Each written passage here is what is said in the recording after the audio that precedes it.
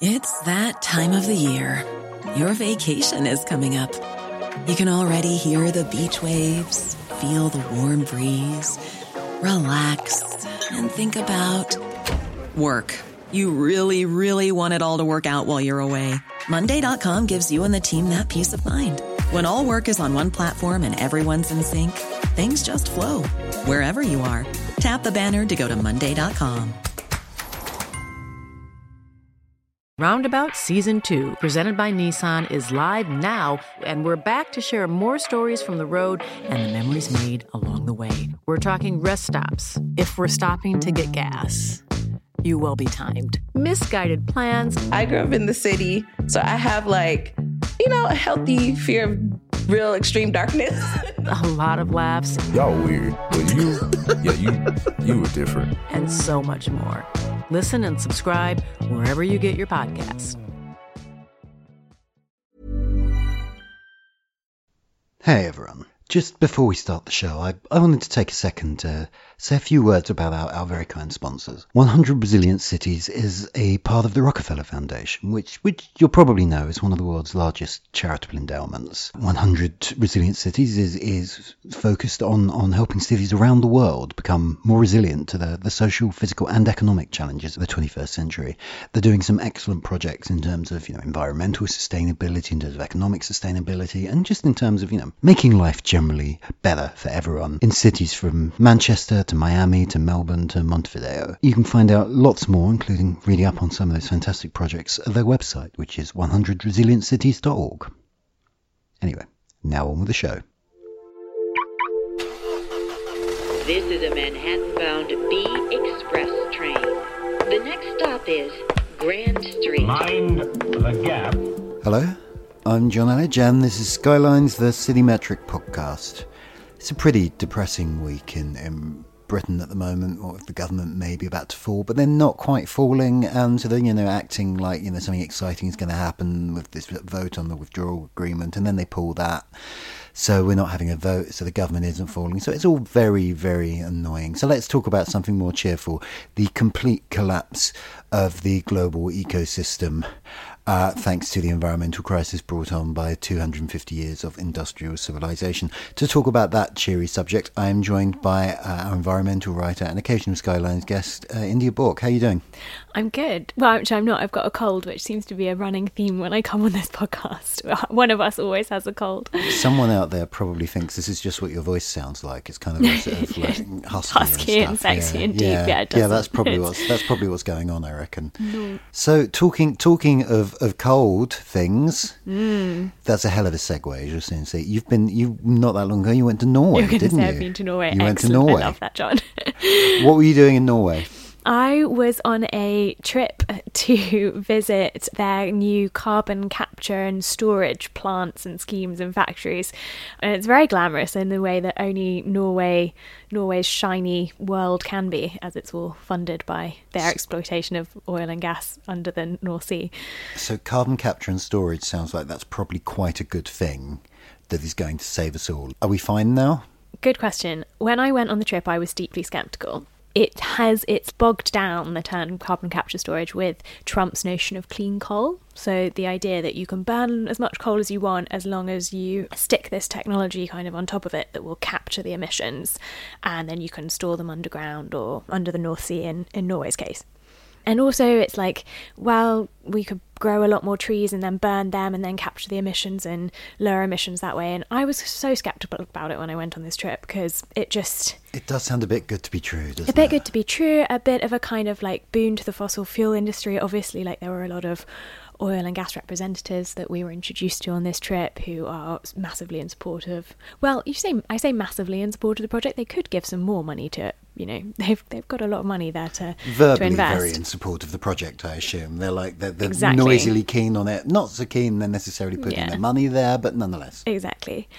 So many people see it as a means for the fossil fuel industry to just continue doing what it's doing, instead of governments really getting 100% behind properly clean energy like, solar and wind. But I did revise my opinion during the trip. I do think I came away from it just feeling, we need every single answer to this crisis, and this is one of them, and we need it too. Like, we have, according to the recent UN report, 12 years, the world needs to reduce emissions by 80% in 12 years. 80%? Yeah, so the UK government is currently committed to reducing by 80% by 2050, but they're now revising that. They've asked their advisors to kind of have a look at that, say, do we need to go faster, and how do we go faster? Because the UN also said the world needs to reach net zero emissions by 2050, which is just huge. And you can't get to that without throwing literally every idea, every technology you have at it. And CCS is one, and it's super useful for things like the cement industry, which creates a lot of carbon emissions. Now, you could hope, I'm sure there's a way to create a kind of cement that you don't need to burn emissions to create, or it doesn't produce emissions when you create it, but we haven't invented that. Well, it's not on a mass scale yet. It's not being used on a mass scale, so you just need CCS. And the other thing that's really useful, which is why I went to Oslo, was there's a lot of places burn their waste to turn into energy, like district heating. And if you put carbon capture storage technology onto those things, then you can capture the emissions there as well. So you're kind of creating energy out of something bad, and then harvesting the bad emissions and burying them underground too. Okay, I have a lot of questions arising from the above, only one of which is, are we all going to die? We are, aren't we? Well, that's two questions. First off, can you give us any insight into what exactly is carbon capture and storage? How does it work? I mean, physically, when you look at it, what is it? When I went to visit the test plant in the kind of very romantic Norwegian fjords with beautiful scenery and mountains, they've set up a test plant next to an oil refinery. It all looks very Blade Runner-ish. Plumes of smoke and tall steel towers like something out of Lord of the Rings. But essentially, you capture the kind of the gas that's released, and you funnel it through a chemical solution, and that separates the carbon off and turns it into liquid. I am simplifying this massively and trying to remember. I'm really enjoying the hand gestures. Thank you. There's a lot of, there was like a whole sort of dance move for the sort of removal of the emissions. Go on. Interpretive dance, CCS. So essentially you end up with a liquid form of CO2, which you can then pump onto ships, and the ships sail it out into the middle of the North Sea, and then you pump it back down under the earth. What happens to it then? Well, like we take gas and oil out of... So they do this already. This part of it is actually done already on gas rigs, where they just pump emissions back down. So this would kind of be doing that on a bigger scale. So essentially, at the minute, we're sending all our actual physical garbage to Norway because we don't know what to do with it here in the UK. So we send loads of it to this plant in Oslo. A lot of the stuff there was from the UK. It was crazy.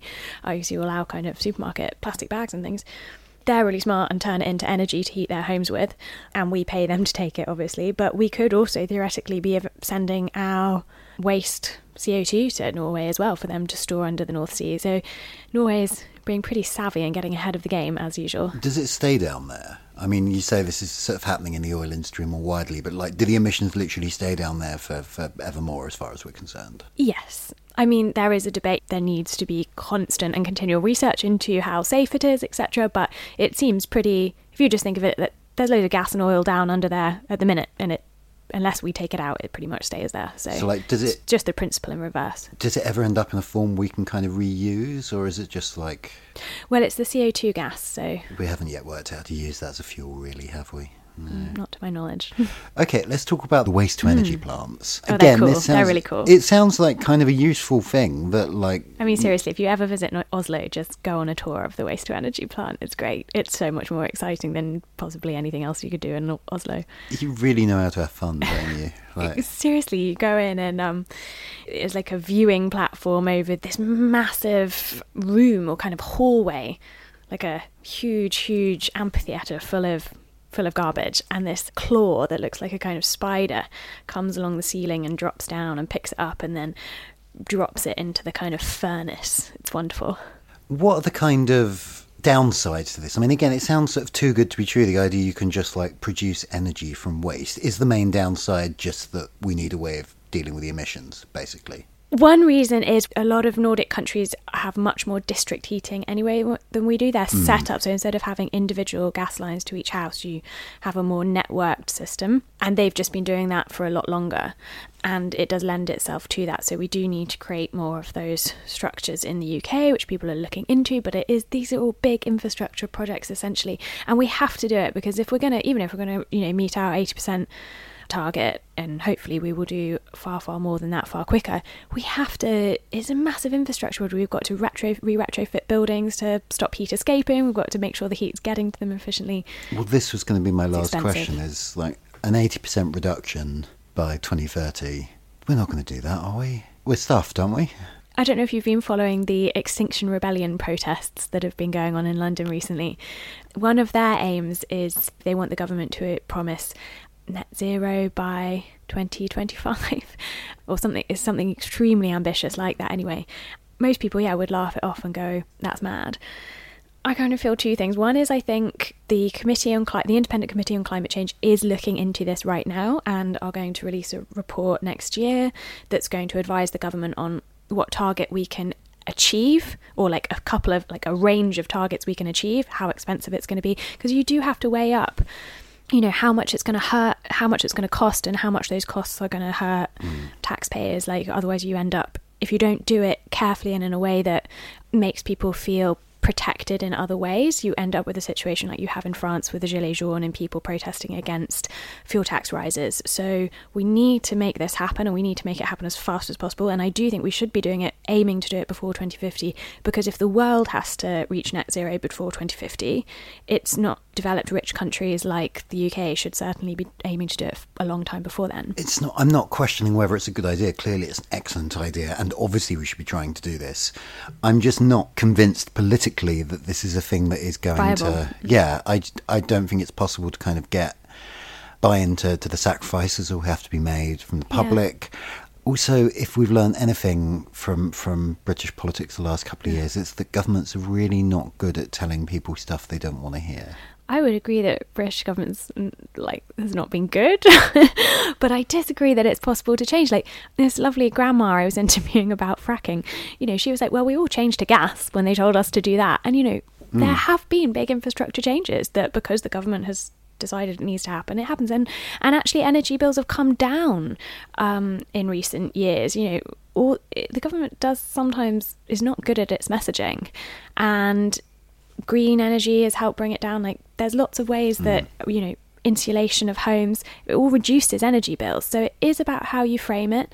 And with the fuel tax, which the French protesters are angry about, is a good example, because if you just raise someone's tax on your petrol or diesel, and this is importantly it's on diesel, that was going to really hurt people who are forced to use their cars to travel for their jobs. But if you have better access to public transport, if you make it easier for people to work from home or decentralized or however it's going to be, then there are ways around it, and that can actually improve people's quality of life overall. Okay, well, as we've been hinting, a lot of this comes down to infrastructure. So this is me pivoting to an interview I did about infrastructure with a guy called, I'm going to horribly mispronounce his name, Sébastien Maire, who is the Chief Resilience Officer at the City of Paris. So I'm Sébastien Maire, the Chief Resilience Officer for the City of Paris, that is belonging to the 100 Resilient Cities Network that was launched by the Rockefeller Foundation. And you guys have recently unveiled what was described as the city's first heat-adapted schoolyard. Is that correct? Yes, actually, we're more using the word resilient schoolyards than just heat adapted. It is definitely heat adapted. That's one of the goals, but that's not the only one, because, the resilience approach is as much as possible holistic. So we're trying to tackle different kind of issues through the schoolyard, heat waves, but also social cohesion, health, and so on. Okay, so there's quite a lot to kind of discuss here. Let's start with a basic question, like why are you looking at schoolyards for your resilience strategy? At first, the entry point, can you hear the bell? I can. Well, it gives it atmosphere. You can hear the real sounds of Paris in the background. Exactly. That's the bell of the city hall, and my office is just behind. The entry point of this project was heat wave. In June 17, for the first time in history, Paris faced a heat wave during school time. Usually, heat waves were occurring in summer when children are not in school. And in this period, in June 17, we realized how much our schools were not adapted to climate change. It was very hot in the schools, but in the schoolyards without any shade, the one that didn't have any trees. It was even forbidden for the children to go outside because when, a schoolyard under the sun is only made with asphalt, it's an oven and temperature reaches 55 to 60 Celsius degrees. So it's dangerous for the children to go out. So we have almost 700 schools in Paris. And if we want them to be ready for climate change events that are going to happen more and more in the next decades, we definitely need to start from now to adapt this infrastructure. So we decided to, at first, create cool places, cool islands in the schoolyards to protect the children. Sure. So what do these kind of cool islands look like? You say that initially the schoolyards are very asphalt based. They're kind of, that presumably reflects a lot of heat. What did you do to kind of adapt them? So at first, we replace the ground material. No more asphalt in Paris. Asphalt is one of the worst material regarding resilience because it participates a lot in the heat island effect during heat waves. It's not pervious at all, so doesn't help us to have a better rainwater management to prevent flooding risk, for instance. So we replace the material by a new kind of material that is still kind of concrete so far, but that is pervious and that we can paint clearer. And if the color of the ground is clearer, the heat island effect decreases. So we change the material, the ground material. We plant trees as much as possible. Waiting for the trees to grow up, we create artificial shade to protect the children. We green the schoolyard as much as possible with part of full soil, pedagogical gardens, EV plants on the walls. We try to have really greener places instead of the schoolyards that are now only made with concrete and asphalt. We also bring water in the middle of the schoolyard with pedagogical fountains that are going to teach the children about the interest for ecology, to drink tap water instead of bottled water. And this kind of fountain are also going to be able to sparkle the children when it's going to be really hot, which is fun in the same time and refreshing. So the idea is really pedagogy and fun, because we're also taking advantage of this program to teach the children about climate change consequences. They've been involved in the design of the school. We set up workshops with the children themselves, their teachers, the parents, in order for them to design themselves the school. And that's a great occasion to talk about climate change, about its consequences in Paris, about the way they can mitigate and adapt. So this is the first pillar of this project regarding climate change. So if this is the first pillar, what are the later pillars? What else is on the agenda? The second one is that schools are the most dense public facility network in Paris. Non-Parisian is living further than 200 meters from a school. All the Parisians know where is the closest school. It's really the perfect resilience spot.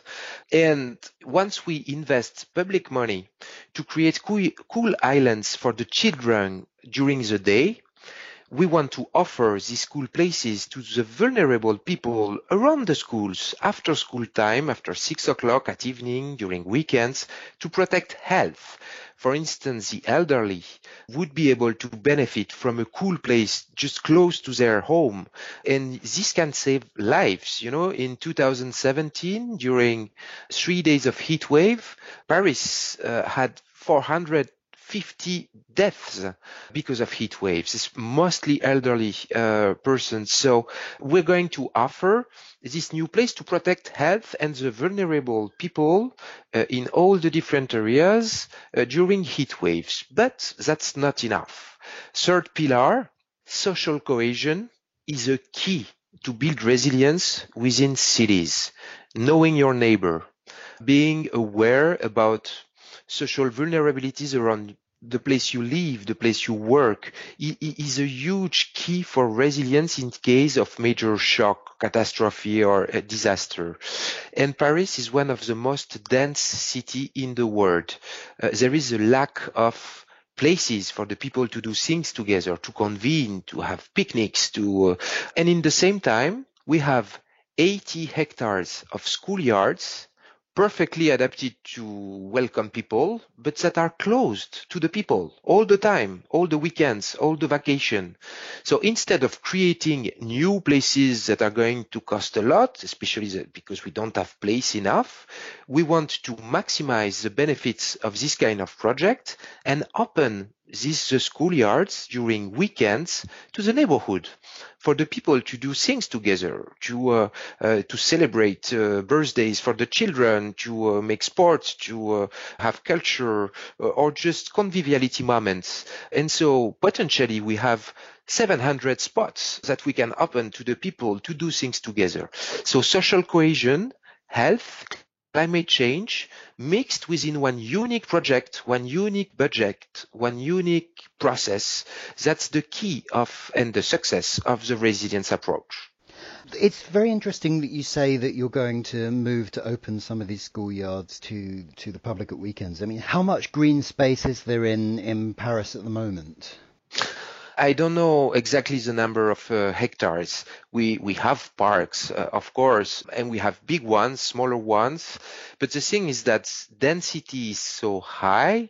Paris has the same density than Mumbai, for instance. So thanks to the great Haussmann architect, we can see it in Paris. But density is huge. So parks are crowded at weekend or in spring. So there is concretely a lack of place for people to do things together. So we're not going to open all of them. We're going to open them only if the school community agrees. So it mainly depends on governance, local governance, and how the different stakeholders agree on the project. Sure. So what are the other things that you think Paris needs to do in the longer term to kind of prepare itself for how the climate may change? I mean, do you need to think about changes in the infrastructure or anything? Actually, there are three main pillars in Paris Resilience Strategy that are also the same in Paris Climate Plan and so on. There are three main levers to get more prepared to climate change and what's going to happen in the coming decades. At first, counting on the people, training people, informing people, involving people in our policies. We need to get prepared, the local authority, but including the people, the businesses, the local shop owners. This is a huge key for the future. The second lever, of course, is infrastructures, urban planning, architecture. We need to change the way we build or repair, adapt the city. Paris is a patrimonial city, all made with asphalt and concrete, not pervious at all. And we definitely need to shift this into a more pervious city, a greener city, in order to tackle climate change or to reduce the effects of heat waves. We know that in Paris, we're going to face by mid-century heat waves that are going to reach more than 50 to 55 Celsius degrees under shade. That's the temperature we have now near the Dead Sea in summer. And in a city with air pollution and all these walls and not enough green space, it's completely unbearable. So we need to change the way we build the city. And the third one is obviously governance, because the city won't be able to do all this by itself. The city is, of course, interconnected to other territories or other municipalities. We need to involve more the private sector. We need to think differently about the tools we're using to modelize our projects and so on. So people, infrastructure, and governance are three main keys to get more prepared to adapt to climate change. Talking of working more closely with the surrounding municipalities, given the audience of this particular podcast, it would be remiss of me not to ask about something to do with transport. Is the Grand Paris Express train plan still happening, do you know? Are there still these sort of big suburban train lines that are being built at the moment? Yeah, that's the biggest project in the whole century for almost the whole country. The work is ongoing at the moment. The public work is going to, of course, to last years, but that's a really important project because so far all Paris development was thought in French we say as a star with a middle. So all the public transport lanes were converging to a unique point, which is Paris Center. This new metro line, Grand Paris Express, will be a circle, a ring around Paris that is going to interconnect other territories around, and that's really important. But that's not enough. That's one of the keys. But for instance, in Paris Resilience Strategy, in order to tackle several issues in the same time, like air pollution and many other ones, we also propose to develop co-working center and working at home solutions for all these tens of thousands of people who spend hours in transportation, whether it's in car or public transportation. Most of the administrative work now, thanks to technology, could be really, people could work differently, not the whole week from home or co-working centers, but at least a couple of weeks a day. This would be huge to reduce pressure on public transportation. So we need to deal it with other territories, and it's in their own interest to have new activities, even if it's 30, 50, 100 kilometers from Paris. That's one of the targets of Paris Resilience Strategy. Paris is a sort of centred city in a way London isn't. London has historically, people have tended to live in the suburbs and commute in, whereas Paris, the most desirable districts have generally been in the centre and the suburbs have been less desirable. Do you think a better transport system and all this working from home and so on, do you think it could change that? Do you think living outside the city could ever become the most desirable place to be in Paris, or do you think Paris is always going to be, inside the walls is always going to be the most attractive place? That's the challenge. Paris development has to be sought now outside of Paris border. We have to think Greater Paris, definitely. And that's a key because, Paris is that's paradoxical that Paris is one of the smallest capital city in the world for its superficie and number of inhabitants. If we think about the urban area, the metropolitan area, that we can reach the size of London or other big cities, but just Paris center is just a neighborhood of London, Yeah, it's really small.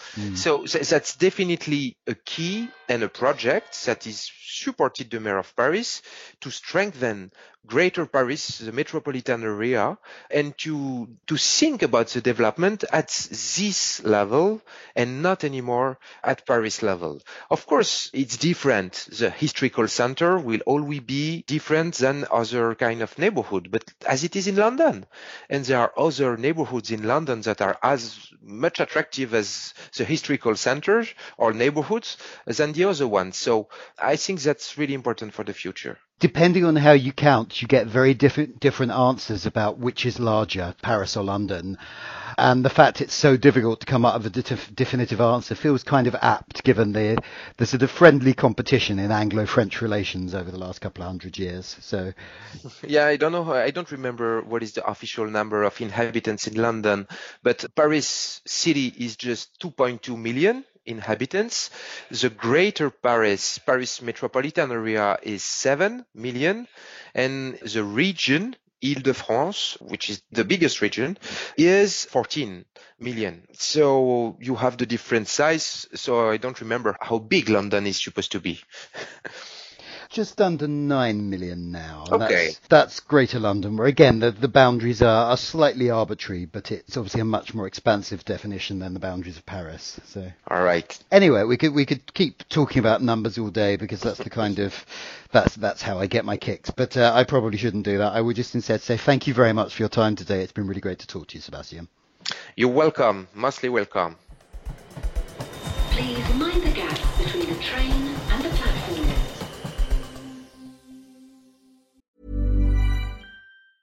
It's that time of the year. Your vacation is coming up. You can already hear the beach waves, feel the warm breeze, relax, and think about work. You really, really want it all to work out while you're away. Monday.com gives you and the team that peace of mind. When all work is on one platform and everyone's in sync, things just flow. Wherever you are, tap the banner to go to Monday.com. Hey, I'm Ryan Reynolds. At Mint Mobile, we like to do the opposite of what Big Wireless does. They charge you a lot, we charge you a little. So naturally, when they announced they'd be raising their prices due to inflation, we decided to deflate our prices due to not hating you.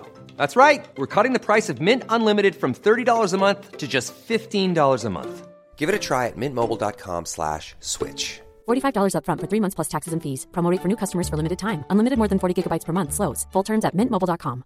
Roundabout Season 2, presented by Nissan, is live now, and we're back to share more stories from the road and the memories made along the way. We're talking rest stops. If we're stopping to get gas, you will be timed. Misguided plans. I grew up in the city, so I have a healthy fear of real extreme darkness. A lot of laughs. Y'all weird, but you were different. And so much more. Listen and subscribe wherever you get your podcasts.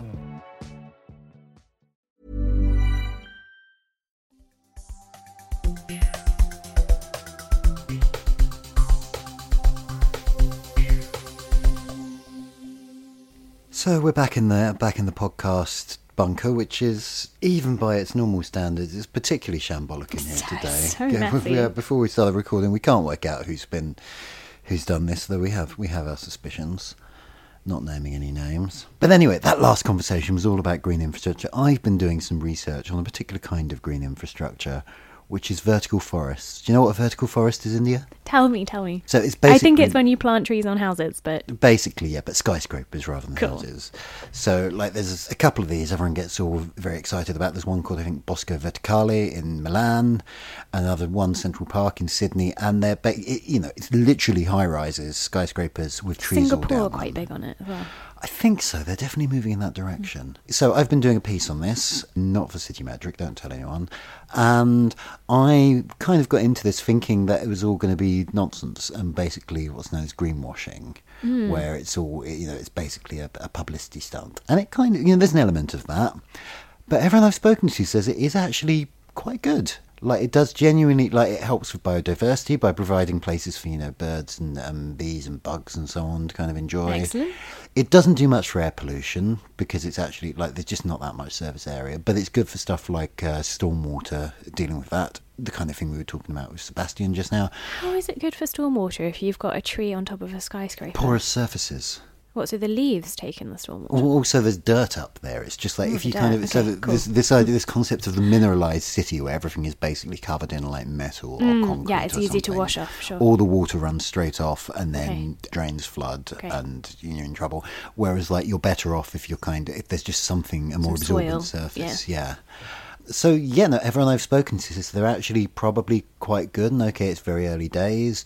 But if you want more people to live in a denser environment and to sort of feel like it's a nice place to live, this is the kind of thing we should be doing more of. So are you excited about vertical forests? So excited. I would love to live. Wouldn't you love to live in like a skyscraper where not only do you get like a really cool view, but you have like trees to live in? Oh, it's like living in a treehouse.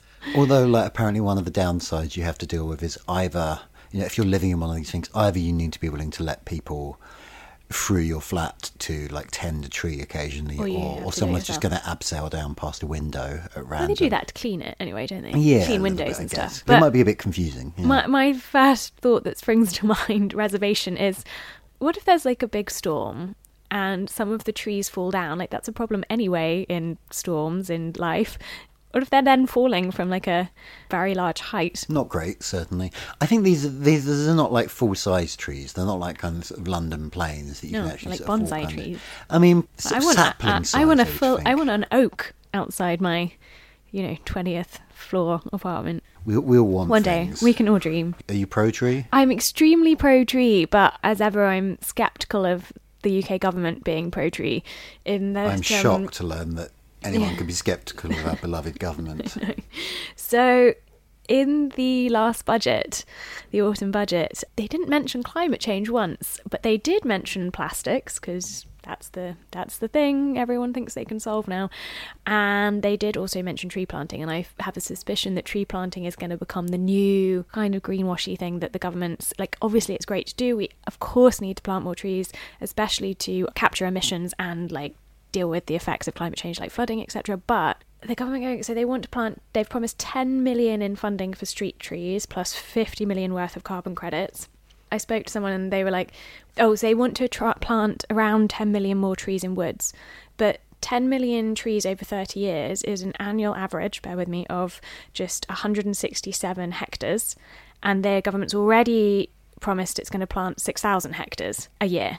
And 167 a year versus 6,000 a year is a big shortfall. So, like, they make all these promises about giving money to help plant trees, and they're not even meeting their own tree planting targets at the minute. There is this kind of whole thing in public policy of numbers that sound big but are in fact small. Exactly. It's a huge thing. Like, on a totally different subject, like housing, this happens all the time, where it's like, the government has promised an extra 5,000 council houses. It's like, well, that's, if you want a council house, you only need one. The fact there's like 4,999 spare, that's brilliant.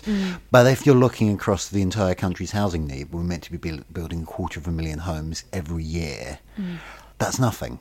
It's not literally nothing, but it's a tiny amount, and it sounds like these numbers are sort of in that same category, right? Yeah. House planting is your soapbox, tree planting is mine. Okay. This is the great thing about the vertical forest, is you can do both at once, you see. Oh my god, it's like the Venn diagram of our interests. And my other reservation is, it's great they want to plant more trees in cities. Most of us live in cities. As you've said, they're good for many reasons. But is that going to make us less interested or kind of blind us slightly to the actual massive tree planting that needs to happen in rural places, often very rural places? And the big debate that's going to come, or is already underway, between farmers and foresters, who have historically been a little bit at odds over kind of access to funding, especially from the EU. Because farmers like growing things and their animals to eat things, and foresters like, planting trees, which compete for space and compete for farmland. And if the government wants, after Brexit, to start shifting subsidies away from just producing food to kind of public goods, services to nature, etc., that's going to encourage tree planting, but farmers are a bit apprehensive. And I do think there's a lot more that needs to be talked about in terms of different ways of planting. I was talking to someone earlier about how you can plant trees and keep animals grazing around them. It takes kind of longer to grow them, but it has all kinds of benefits. There's so many benefits to actually trying to combine forestry and agriculture instead of seeing them as kind of as competitors. Presumably there's a sort of silo problem here, not in the kind of grain silo thing, but like farmers just want land for grazing, foresters just want land to grow trees for wood on, right? Yeah, and also when grants are given, it is given for those quite separated entities, which means that historically it's been hard for for people to do both, when actually it might be best for the environment and lots of kinds of things to do, and for the land use to do both. So. Well, this kind of makes me think of going back to the beginning of our conversation. Well, I think one of the reasons we don't have vast amounts of energy from waste plants in this country is because the big 6 energy companies don't have any interest in that kind of small-scale production. The people who would benefit from it are not the ones in a position to deliver it. And this seems to be a problem right across the piece. It is. Which is why I'm really not convinced that we're going to save the world by 2050 rather. But on the upside, Brexit will kill us all long before then. So. And now we've talked about it on City Metric, everyone will know and it'll just get fixed. Yeah, so, all right, you lot. Don't take too much time off at Christmas. You've got work to do. See you next time. You've been listening to Skylines, the podcast from City Metric, the New Statesman City site. It was presented and recorded by me, John Elledge, and produced by Nick Hilton. You can find Skylines every 2 weeks on iTunes, Acast, or whatever other app you use to get your podcast. And while you're there, why not leave us a nice review to tell other people we're here? It really helps people discover the show, and I'm a megalomaniac, so the more people I can get listening to this, the better, really. We'll see you in 2 weeks. Thanks for listening. This is a Brooklyn-bound A express train. The next stop is Dyckman Street.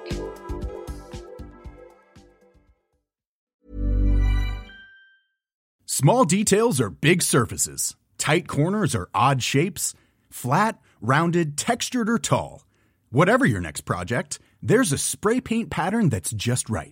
Because Rust-Oleum's new Custom Spray 5-in-1 gives you control with 5 different spray patterns. So you can tackle nooks, crannies, edges, and curves without worrying about drips, runs, uneven coverage, or anything else. Custom Spray 5-in-1. Only from Rust-Oleum. Roundabout Season 2, presented by Nissan, is live now, and we're back to share more stories from the road and the memories made along the way. We're talking rest stops. If we're stopping to get gas, you will be timed. Misguided plans. I grew up in the city, so I have a healthy fear of real extreme darkness. A lot of laughs. Y'all weird, but you were different. And so much more. Listen and subscribe wherever you get your podcasts.